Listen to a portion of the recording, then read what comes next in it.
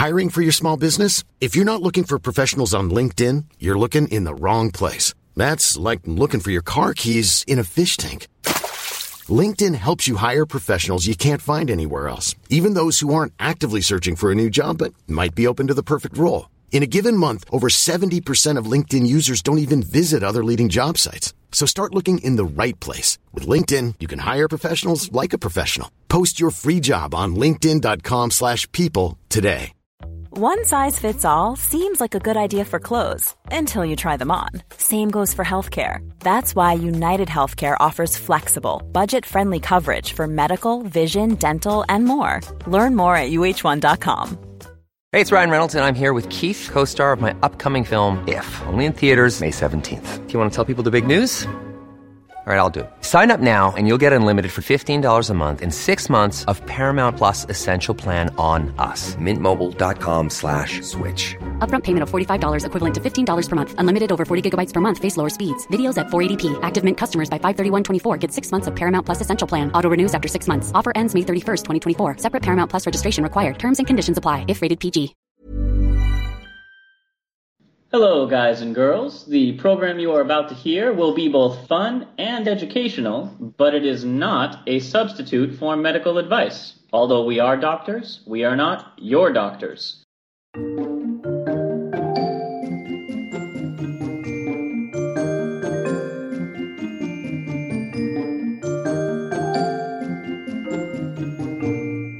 Hello, and welcome to Travel Medicine. As always, I'm your friendly neighborhood internal medicine doc, Dr. J. Hey guys, Dr. Santosh here, your friendly neighborhood pediatric infectious disease doc and researcher. And let's see, Santosh, what haven't we covered in a while? Oh, dude. Yeah, it's been a little while since we've gone around the world. Around the world? In 80 plagues! Do you want to find maybe an audio block for that or something where you're not just doo-doo-dooting with your mouth?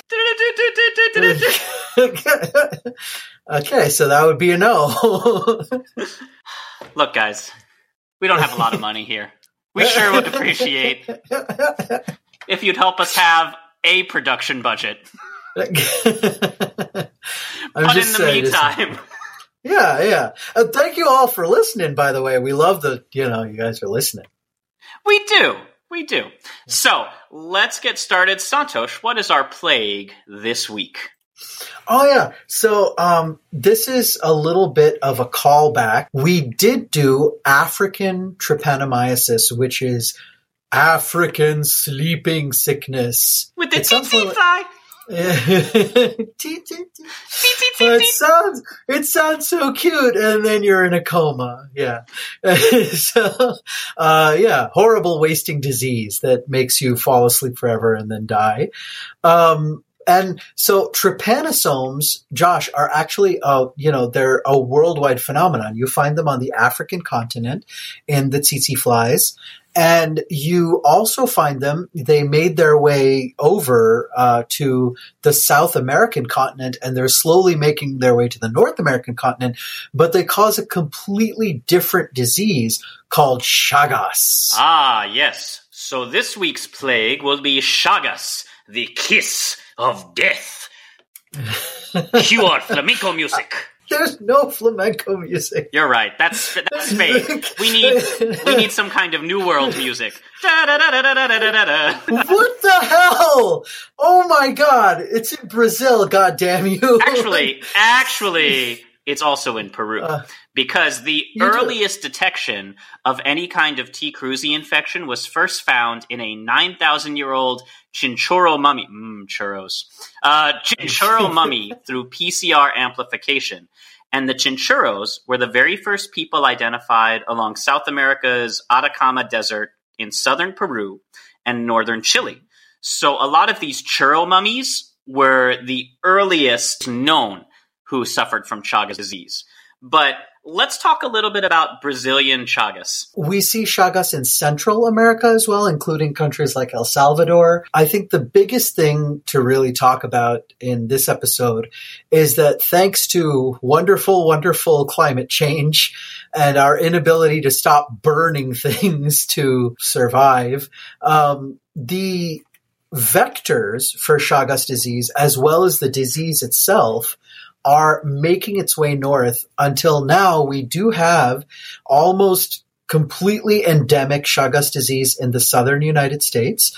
And it's worrisome enough that our blood supply here in the United States and the blood banks are all being screened for Chagas, as well as our other infectious diseases that we screen for before we do transfusions. So before we get started with how Chagas actually does take place in injuring and hurting you and how we treat it and all our fun around the world in 80 plagues data, let's dive a little bit into the history of Chagas, the kiss of death.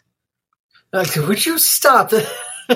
Let's start with a young medical student, Carlos Chagas, who studied in Rio de Janeiro under Professor and Dr. Oswaldo Cruz at the Manguinhos Institute. 1902, originally he was there to study malaria, which was his thesis project. But around 1904, he graduated and left his private practice to work for the shipping industry. And that's because Sao Paulo needed better access to sea freight, as shipping lanes were really being built up around this time. And the nearby port of Santos was perfectly situated to provide a great port. Unfortunately, they were so overrun with malaria that ship captains just straight up refused to dock there. So the port owners hired this malaria expert, Dr. Chagas, to study and reduce disease transmission. And he succeeded. And he did this through a coordinated program of controlling the vectors and treating patients that resembled very similar the modern day outbreak response. This is a lot of stuff we do even to this day, right? You know that it's coming from the mosquitoes, so you contain the mosquitoes. You try to reduce their breeding grounds as much as you possibly can. And then you give as much repellents and stuff like this to the victims, or in this case, like the dock workers, right? So that you just stop the transmission at multiple levels, not just targeting one. Now, of course, this was in the early 1900s. So some of their approaches to vector control were a lot less, let's breed mosquitoes who can't reproduce, or catch them in nets, or other things we've covered on journal clubs, and much more, let's just set fire to the surrounding forest.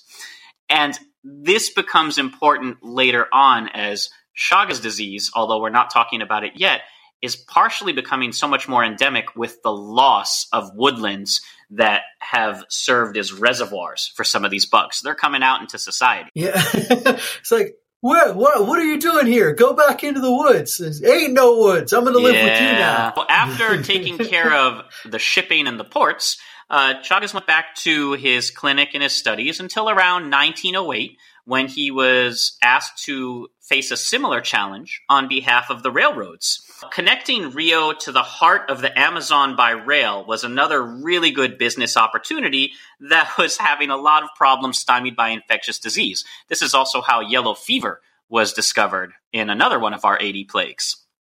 And untold numbers of laborers died in this pursuit, succumbing to malaria, yellow fever, and a whole bunch of illnesses. So Chagas moved to the rough and tumble town of Santos at the end of the rail line in the sweltering Brazilian jungle, and worked out of a clinic in a railway car, which just sounds so badass. That is pretty and cool. While he was working on the railroad all the livelong day, he would have a population who kept coming in complaining about irregular heartbeats and difficulty breathing and sudden death. They were young people, Josh, if you can imagine like a young person who looks like they have like congestive heart failure, right? So someone who you'd never expect to have like your older population, right? Who have had like heart attacks and stuff, and then their heart doesn't work as well as they should, right? So swollen legs and puffing and, breathing hard and then acting like they're horrible heart failure, but they're like Now, 20. I often describe heart failure to my patients in terms of imagine that your heart has kind of stretched or weakened to the point that it's become leaky. And not all the fluid that's supposed to be in there is staying in the heart. And as it drains out, it ends up getting mixed and sort of collecting in places it shouldn't be. Your lungs, your limbs. Now, this is not a perfect analogy because your lungs are not actually filling with blood. People who have swollen legs, it's not blood. It's usually much more likely to be lymph or third space fluid. But in terms of understanding where the impetus or the drive for this fluid is coming from, a leaky heart is the easiest way to conceive of it. I think it's a good picture. The way that I like to do it is that, like, if the heart's the pump that has to move blood around, then think of it as the pump starts to fail and you get backup of fluid into the places where blood needs to flow in and out or fluid needs to get in and out. So the pulmonary circuit, blood has to flow through. It can't just stay there stagnant. If you do, then the fluid from the blood, the lymphatic stuff, plasma, all this kind of stuff, it leaks from the capillaries to the space. And the same thing happens if blood backs up into your systemic circulation. And usually we say legs because that's the way that gravity goes most of the time. But let's head back to the Brazilian jungle, deep in the slowly being built railroad, where a number of these workers living in, poverty and kind of having to build dwellings based on what's available would create mud huts with thatched roofs and, sleep on wooden pallets, just a very rural roughing it sort of experience. And while they would be sleeping late at night, out from the very mud of their own huts and walls would crawl these tiny little bugs known as barbieros or barber bugs. And they were called that because these bugs had a predilection for drawing human blood. They were very large black insects, unheard of along the more settled Brazilian coast. But the interior workers, the jungle workers, knew them well, and they said they would come out at night from cracks in the mud walls to feed upon the patient's faces. And sometimes you'd see this swollen bites near eyelids and lips. And for this reason, because you'd have swollen lips and swollen eyelids all over the face, the insects were known not only as barbieros or barber bugs, but also kissing bugs. Yeah, it was just kind of morbid to call something that, Dracula bugs just sounds ridiculous. Like well, I don't know that you'd call them Draculas in Brazil. I don't know if you had Dracula in Brazil. Well, they called them barbieros because they would often draw blood, and barbiero it's the same root as barber, surgeon, and beard. Oh, cool. Yeah, the ones that bloodlet. Dr. Chagas heard about this, he began, he would catch these bugs and he would dissect them and then he would inspect their gut, thinking, if everybody's getting sick and they're all complaining of these tiny little bugs crawling out of their walls, maybe this bug is the vector for a disease. And ultimately, he discovered a eukaryotic flagellated protozoan, very similar to African sleeping sickness that had only been described 6 years earlier.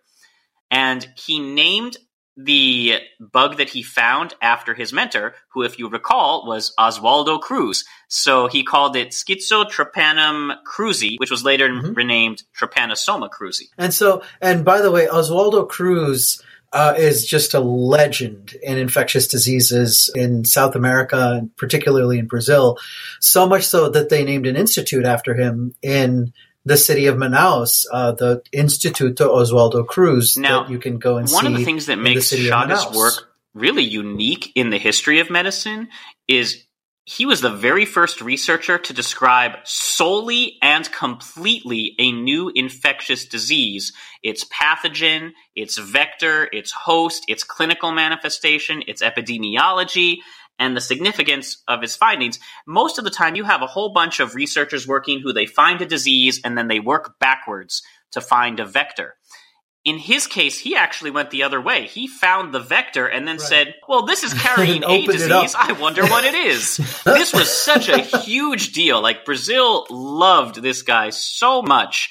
And these contributions were so important that he was kind of made into a little bit of a celebrity at the time, to the point that the score of the play Don Quixote was adapted with Carlos Chagas as the protagonist, tilting at the windmills of disease with a hypodermic syringe, and his likeness even graced the national currency.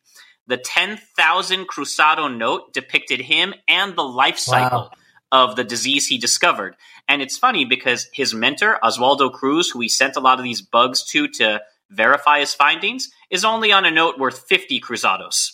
Most of Chagas' findings, as important as they were at the time, kind of faded into obscurity and went pretty largely ignored until the 1960s, and we'll get into why that was later, but Chagas disease was also known as Chaga-Maza disease, because in Argentina, you had another doctor, Salvador Maza, who was studying it, and when Chagas findings were being questioned, Maza documented widespread cases throughout northern Argentina beginning in 1926 with the discovery of a dog who was infected. So Maza studied also the same insect vectors, hosts, and epidemiology after Chagas had already discovered it. So he was adding to the field of study, but this wasn't taking place at the same time. And he showed that Chagas disease was truly an epidemic of a lot of South America, including Argentina. Maza's student, Cecilio Romagna, also strongly contributed to these studies, and he detected a symptom that could easily lead to a diagnosis, and that's swelling of the eyelids, which would be known as a chagoma or a Romagna sign. And, you can still see it. We'll put a link in the show notes to show you what it looks like. It is actually the rejuvid bug, the kissing bug, hurting you right there on the soft, fleshy part of your eyelid. And then you have an inflammatory reaction right there. And we'll talk about this a little bit of the pathogenesis. As the wait. Bug's poop gets into the wound. And then it inflames we missed up. The most adorably disgusting step of that process. So as we jump into the pathology, the way this is described in the literature is that these bugs, rejuvid bugs, and I'll let you talk a little bit more about them in a moment, Santosh, they crawl out at night, they suck on your face, and they get so full, their bodies actually inflate like little balloons, and they become so satisfied from this full meal that they can't control their bowels, and they fill up and immediately poop out of sheer dietary satisfaction, and the poop is infected, and that's what gets into your cut and causes this disease. Yeah. Who hates mosquitoes now? Right? Mosquitoes have a little bit, they have that tube and they spit out some saliva when they insert their little needle into your skin. But this little guy, this disgusting, horrible little thing, eats you. He goes, oh, what a great meal. On you. and then shits on you. And then you, because the stool is actually a bit irritating on the skin, and you have a bite, which is, it's also irritating. You scratch your skin, and when you're scratching the skin, you rub the insect poop into the wound, and that's how the little microscopic That's right. These bugs give you a dirty Sanchez. Trypanosome enters your bloodstream.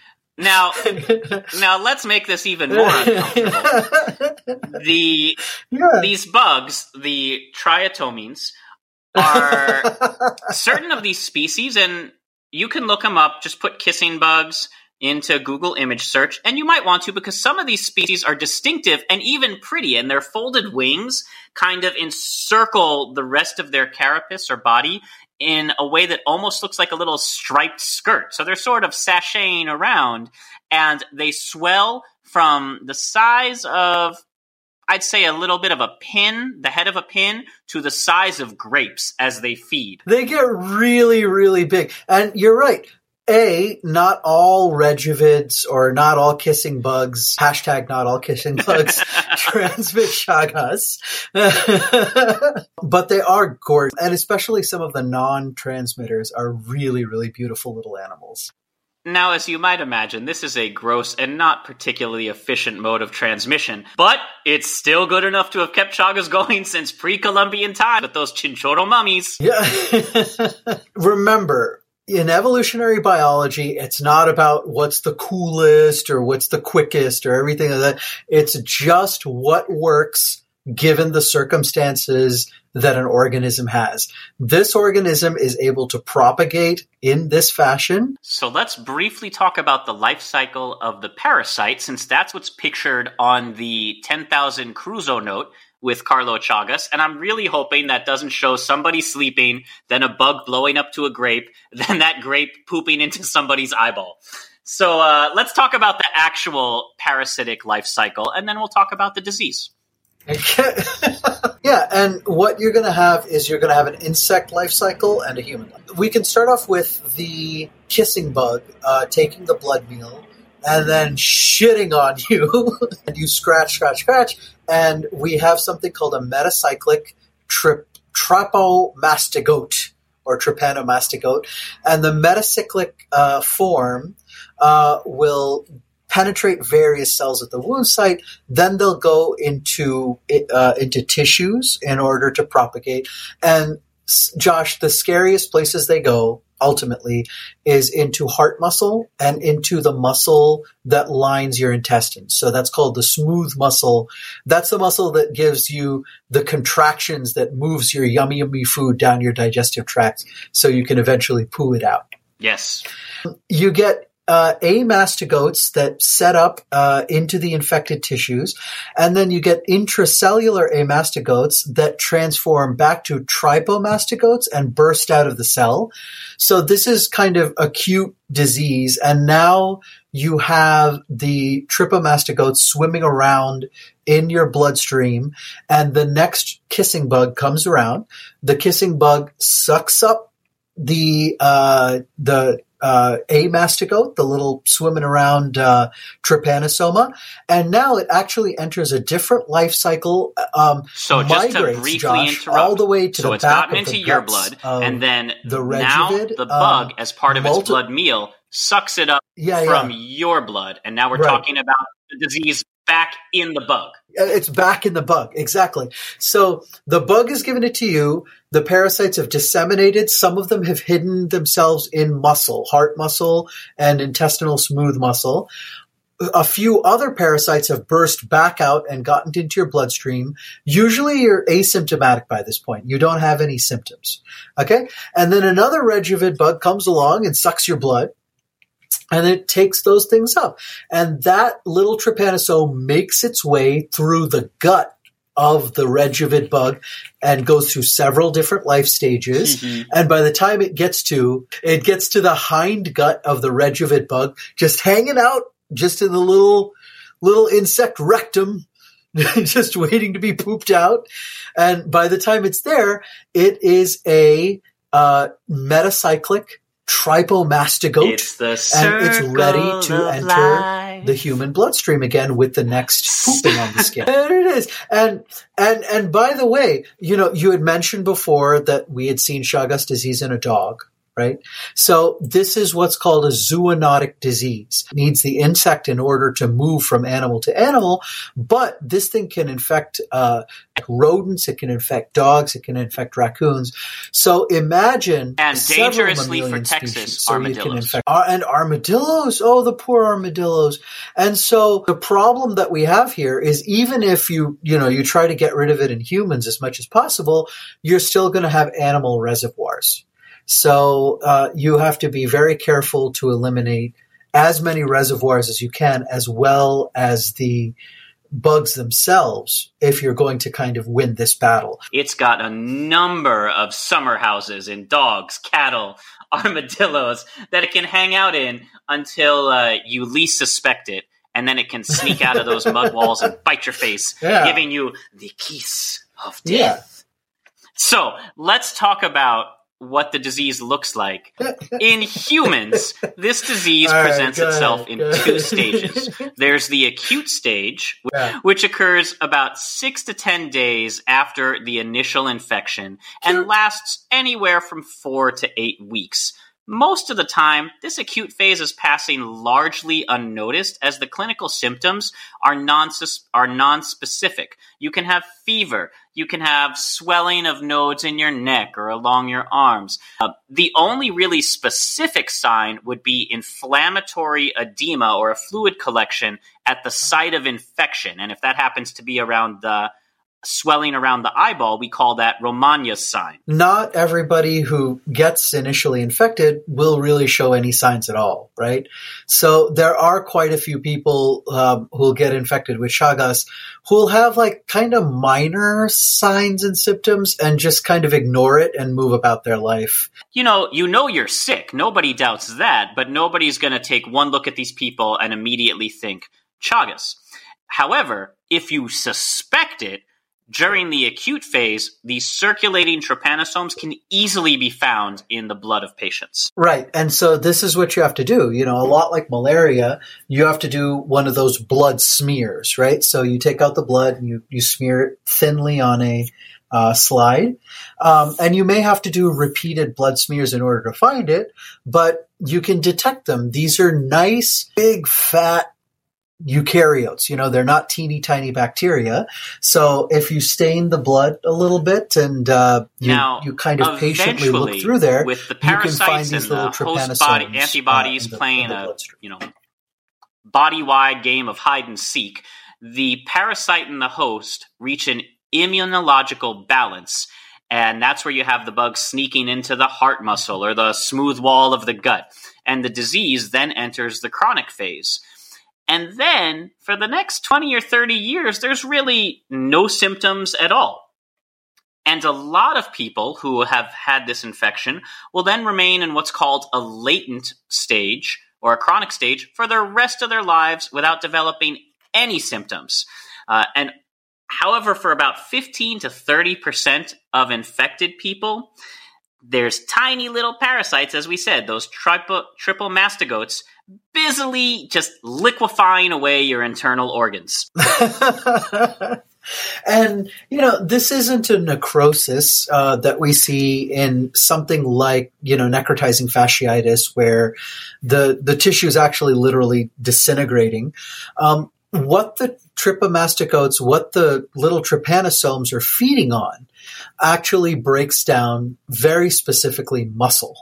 And so the muscle fibers that are either in the smooth muscle lining your intestines or your myocardium, which is your heart muscle, start to break down and get replaced with fibrosis. And this is when the heart, if that's the one infected, becomes floppy and weak, unable to conduct the electrical pathway like it should, so you get things like arrhythmias, and becomes ineffective at pumping, so you get heart failure. And we don't really understand why in some people it's 10 years, why in some people it's 25. It doesn't really seem to have to do with the actual disease burden. It's not terribly well understood. I don't know. Some of these bugs are just more effective than others. Typical manifestations of this disease, as Santosh said, affect the muscles. So you get dilation of the heart, or it grows big and weak and floppy, which is chronic Chagasic cardiomyopathy. And the same thing happens with the digestive tract, where you get megaesophagus and megacolon. And believe me, the last thing you want in your body is mega anything. It's not as nearly as cool as it sounds. So megaesophagus or megacolon looks like it because the muscles that line our esophagus, our intestinal wall, our colon, actually work to hold the diameter of our esophagus and our colon in kind of a tone. It has a muscular tone. That muscular tone keeps the internal diameter of those structures a certain size. And nobody wants a floppy colon or a blown up esophagus. If you lose the muscular tone, they become floppy and just like, kind of a blown up balloon type of thing. So what happens now is if you have esophagus or I wish I had a sound effect for megacolon. Actually, you like GI way more than I do. Tell them what the symptoms are. Oh, okay. Well, How do you know if you have a megacolon? Well, What you will see is frequent diarrhea, because what happens is the poop sort of all collects in the colon as it becomes more and more distensible, but you don't have the strength to kind of contract and push it out. So you get megacolon. You also get ulceration and inflammation of that colon because it's been stretched so thin and elastic. So you get bloody diarrhea and swelling in your belly. And then because of this distension, it actually can lead to signs of shock, like a weak pulse or clammy skin and things like that. Megaesophagus is going to be somewhat similar in the sense you have this dilation of things. So the symptoms of megaesophagus, and this is actually something that really is much more dangerous for dogs, as in humans, it's very inconvenient and debilitating, but it's not usually lethal. right. Because we can always put in a gastrostomy tube, right? And so you feed straight into your stomach. But symptoms of a megaesophagus in animals or people include frequent regurgitation, a loss of appetite, sudden weight loss because food just isn't getting its way past the esophagus into the stomach, exaggerated or frequent swallowing, and sour or foul-smelling breath. Right, because everything just kind of sits and ferments instead of moving down into your tummy and, kind of moving on. So, And as I said, we don't really know a lot about it, but we have identified 6 discrete typing units, DTUs, of T. cruzi that have geographical distributions and extensive genetic diversity. So you may find in Brazil, it's much more likely that somebody infected with Chagas there is going to end up with either a megaesophagus or an arrhythmia. Whereas if you move your way down to Peru, it's much more likely to see, some heart failure and megacolon. Yeah, it's really interesting that these are all the same genus and species of trypanosome, but small genetic differences between the parasites means that they affect different tissues. Somewhere between 6 and 7 million people in Latin America are currently infected. And if you're infected, but you don't have any symptoms, you're likely only to find out after donating blood. So, hey everybody, this might be a good time to go help out your community and donate blood. Well, no, there's a problem with there's a problem with that because they can't take your donation, unfortunately. No, but they can tell you. So either you've donated blood and helped somebody, or they test your blood and like, so you can't donate because, and then you go, And that's kind of nice, right? Because we actually do have therapies now to treat Chagas, which we'll talk about a little bit later. But yeah, it's kind of neat. When we started screening our blood supply here in the United States, Josh, believe it or not, we found, close to, a few thousand patients who were donating here where, we were able to screen them and before they developed any disease, actually get them treatment. In fact, Santosh, in 1953, it was first discovered that the dye crystal violet or gentian violet kills the parasite or kills T. cruzi in blood preservations. And since then, this dye has been widely employed in blood banks in all endemic areas, and that eliminates the parasite from blood used for transfusion. So you can actually donate if you have the infection. Oh, neat.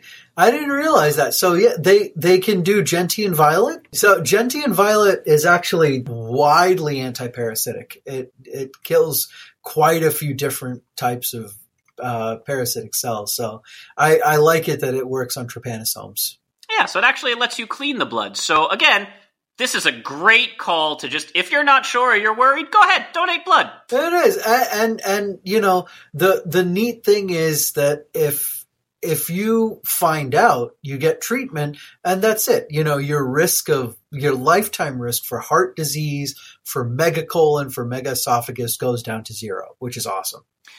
Now, I want you to keep in mind, we're going to touch on those dates again. 1904 to 1908 is really when Chagas disease was first described, discovered, codified, and then ignored until the 60s because we had nothing that we could do about it, even if they believed Chagas, which some people believed him, and then they're just like, oh, but this is a disease of Latin America, so who cares? Yeah, we hear that a lot, unfortunately. Luckily, we don't have those kinds of problems today.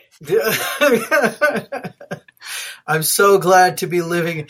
Okay, can we move on before I get sad? So, in the 60s, when the more developed world started taking this a little more seriously, we finally began to research and introduce a treatment for Chagas. And that was first seen in 1966 when Doctors Hoffman and LaRoche introduced benznidazole for the treatment of Chagas. And then about 3 to 4 years later, the Bayer company, known for aspirin, made nifurtimox commercially available as an anti-Chagas medicine. So what can you tell us about those two drugs? The truth of the matter is, here we are in the United States. I have not had cause yet to use nifurtimox or benznidazole. I have a cool story. These are both antiparasitics. I have a really cool story that nifurtimox was actually given to a little girl who had a cancer called neuroblastoma in Boston. Because she had Chagas at the same time. And interestingly, Josh, her neuroblastoma actually got better. And so nifurtimox is not only a very, very valuable antiparasitic, but it's actually quite, it has potential as an anti-cancer drug as well. And that makes a lot of sense because nifurtimox poisons, the parasites. Parasites are eukaryotic cells, a lot like our cells. So, these are somewhat toxic medications, but you can use that, So I'm going to correct that headline. They are poisonous to both the disease and to you. They do have some serious undesirable effects, including anorexia and weight loss, which can also be seen with Chagas. Nausea and vomiting can also be seen with Chagas. Insomnia, psychiatric depression, in rare cases, convulsions, in more frequent cases, vertigo, headache, sleepiness, muscle and joint pain, and forgetfulness. Not fun drugs to need. Well, nifurtimox specifically is not at all a fun drug. But benznidazole now, Josh, is available here in the United States, and I think that one is quite a bit better. In fact, benznidazole is even approved by the FDA for use in children 2 to 12 years of age. Nifurtimox is not currently approved in this country, but is available under investigation protocols from the CDC. And it's recommended usually for adults up to 50 years old with chronic infection who do not already have advanced cardiomyopathy. If they're older than 50, they say, these drugs have a lot of bad side effects, and largely any damage that's been done there's probably no coming back from it. So you may not want to ingest this kind of toxin to treat something that can't be cured by that point. Yeah, and that's kind of the tough thing, right? So we in the parasite world really, really, really go for treatment as prevention rather than like treatment as cure later on in the disease course, because you can destroy the parasites all you want, but if the heart muscle is destroyed, the heart muscle is destroyed. Yeah. Now, both of these drugs really are designed more for the acute phase. And that's a real problem because, as we mentioned, the acute phase is super nonspecific, and most of the time people don't realize they're in it. Well, but we do treat in endemic areas. This will be given for presumed infection. And again, as we said, you can notice it just from easily in blood smears. So there, they have a high suspicion. If you come in and you've been out in sort of these rural areas of anywhere in South America, you are very likely to undergo a blood test and blood smear that can tell right then and there, or at least with a couple follow-up tests, whether or not you have this disease. And now we do have antibody testing available. It's not very good, unfortunately. We have a fair share of false positives, and we have to kind of run statistical testing on it and modeling to make sure that we understand what the cutoffs for what positive and negative are here, in the United States, which is right now a non-endemic area, but that's probably going to change. Unfortunately, Texas actually change. is now considered an endemic area. Right, exactly. So you can use this, what's called serologic testing, which is antibody testing, in order to suss this out. There may be times where if you find out that, just from a clinical history that you have enough risk and, the antibody test comes back, I'm asymptomatic and you're in this latent phase where you don't have a lot of trypanosomes, so you can't find it in the bloodstream. It may be, important to just elect to treat. How concerned should you be as a traveler? Well, the answer is concerned, but not freaked out, because some of the factors that increase your risk of getting Chagas would be living in impoverished rural areas of Central America, South America, Mexico, living in a residence. And, when we say living in a residence that has these bugs, most of the tourist hotels, tourists are staying in well-constructed buildings. These bugs usually come in mud or adobe huts or thatch. So if you avoid sleeping in a mud thatch or adobe house, you are much less likely to put yourself at risk. And even if you do, you can use insecticide-soaked netting over your bed while sleeping in these houses, and use insecticides or insect repellent on exposed skin. If worst comes to worst, if you have any symptoms, you can get checked out. And, the nice thing is the treatment for acute Chagas is really, really effective. And you just wipe out the parasites. So that is it for, I think I found it again. That is it for this week's Around the World in 80 Plagues.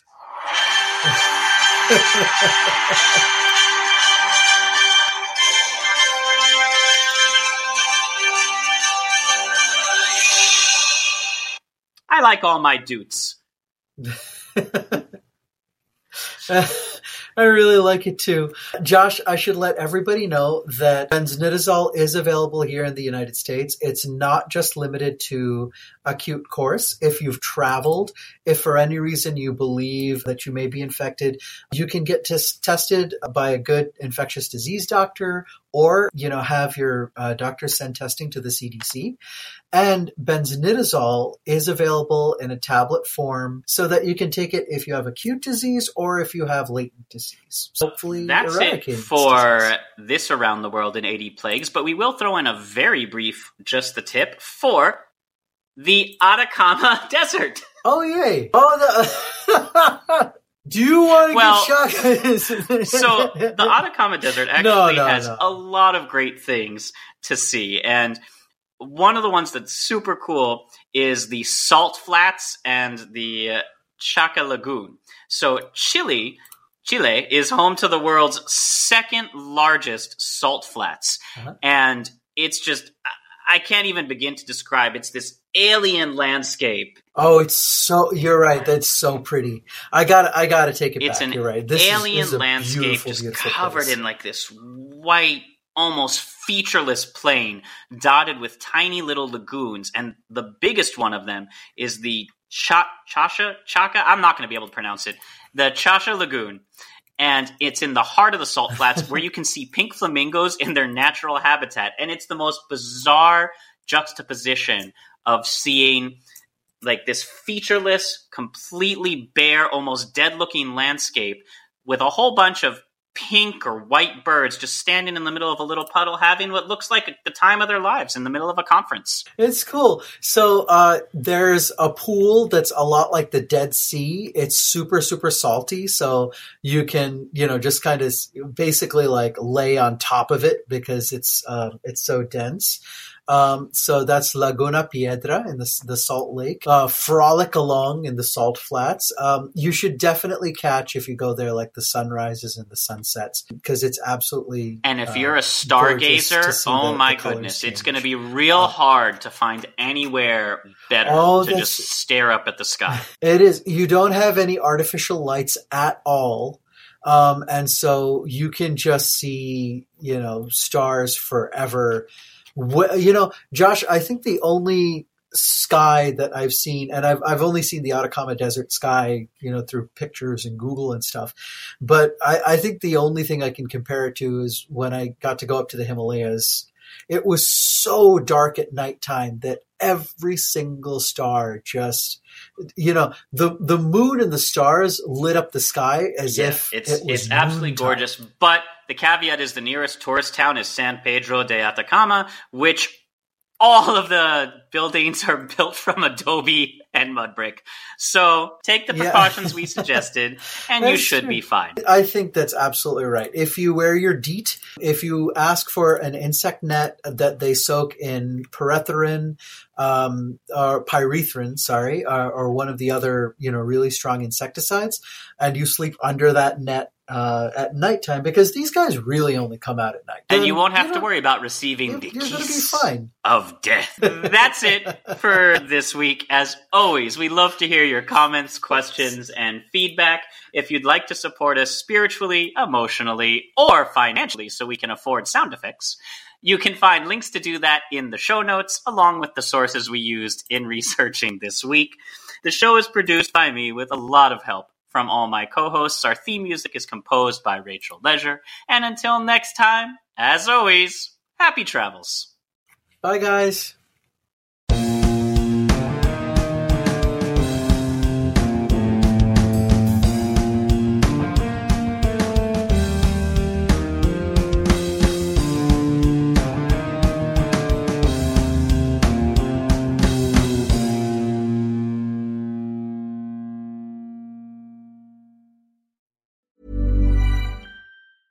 Even when we're on a budget, we still deserve nice things. Quince is a place to scoop up stunning high-end goods for 50 to 80% less than similar brands.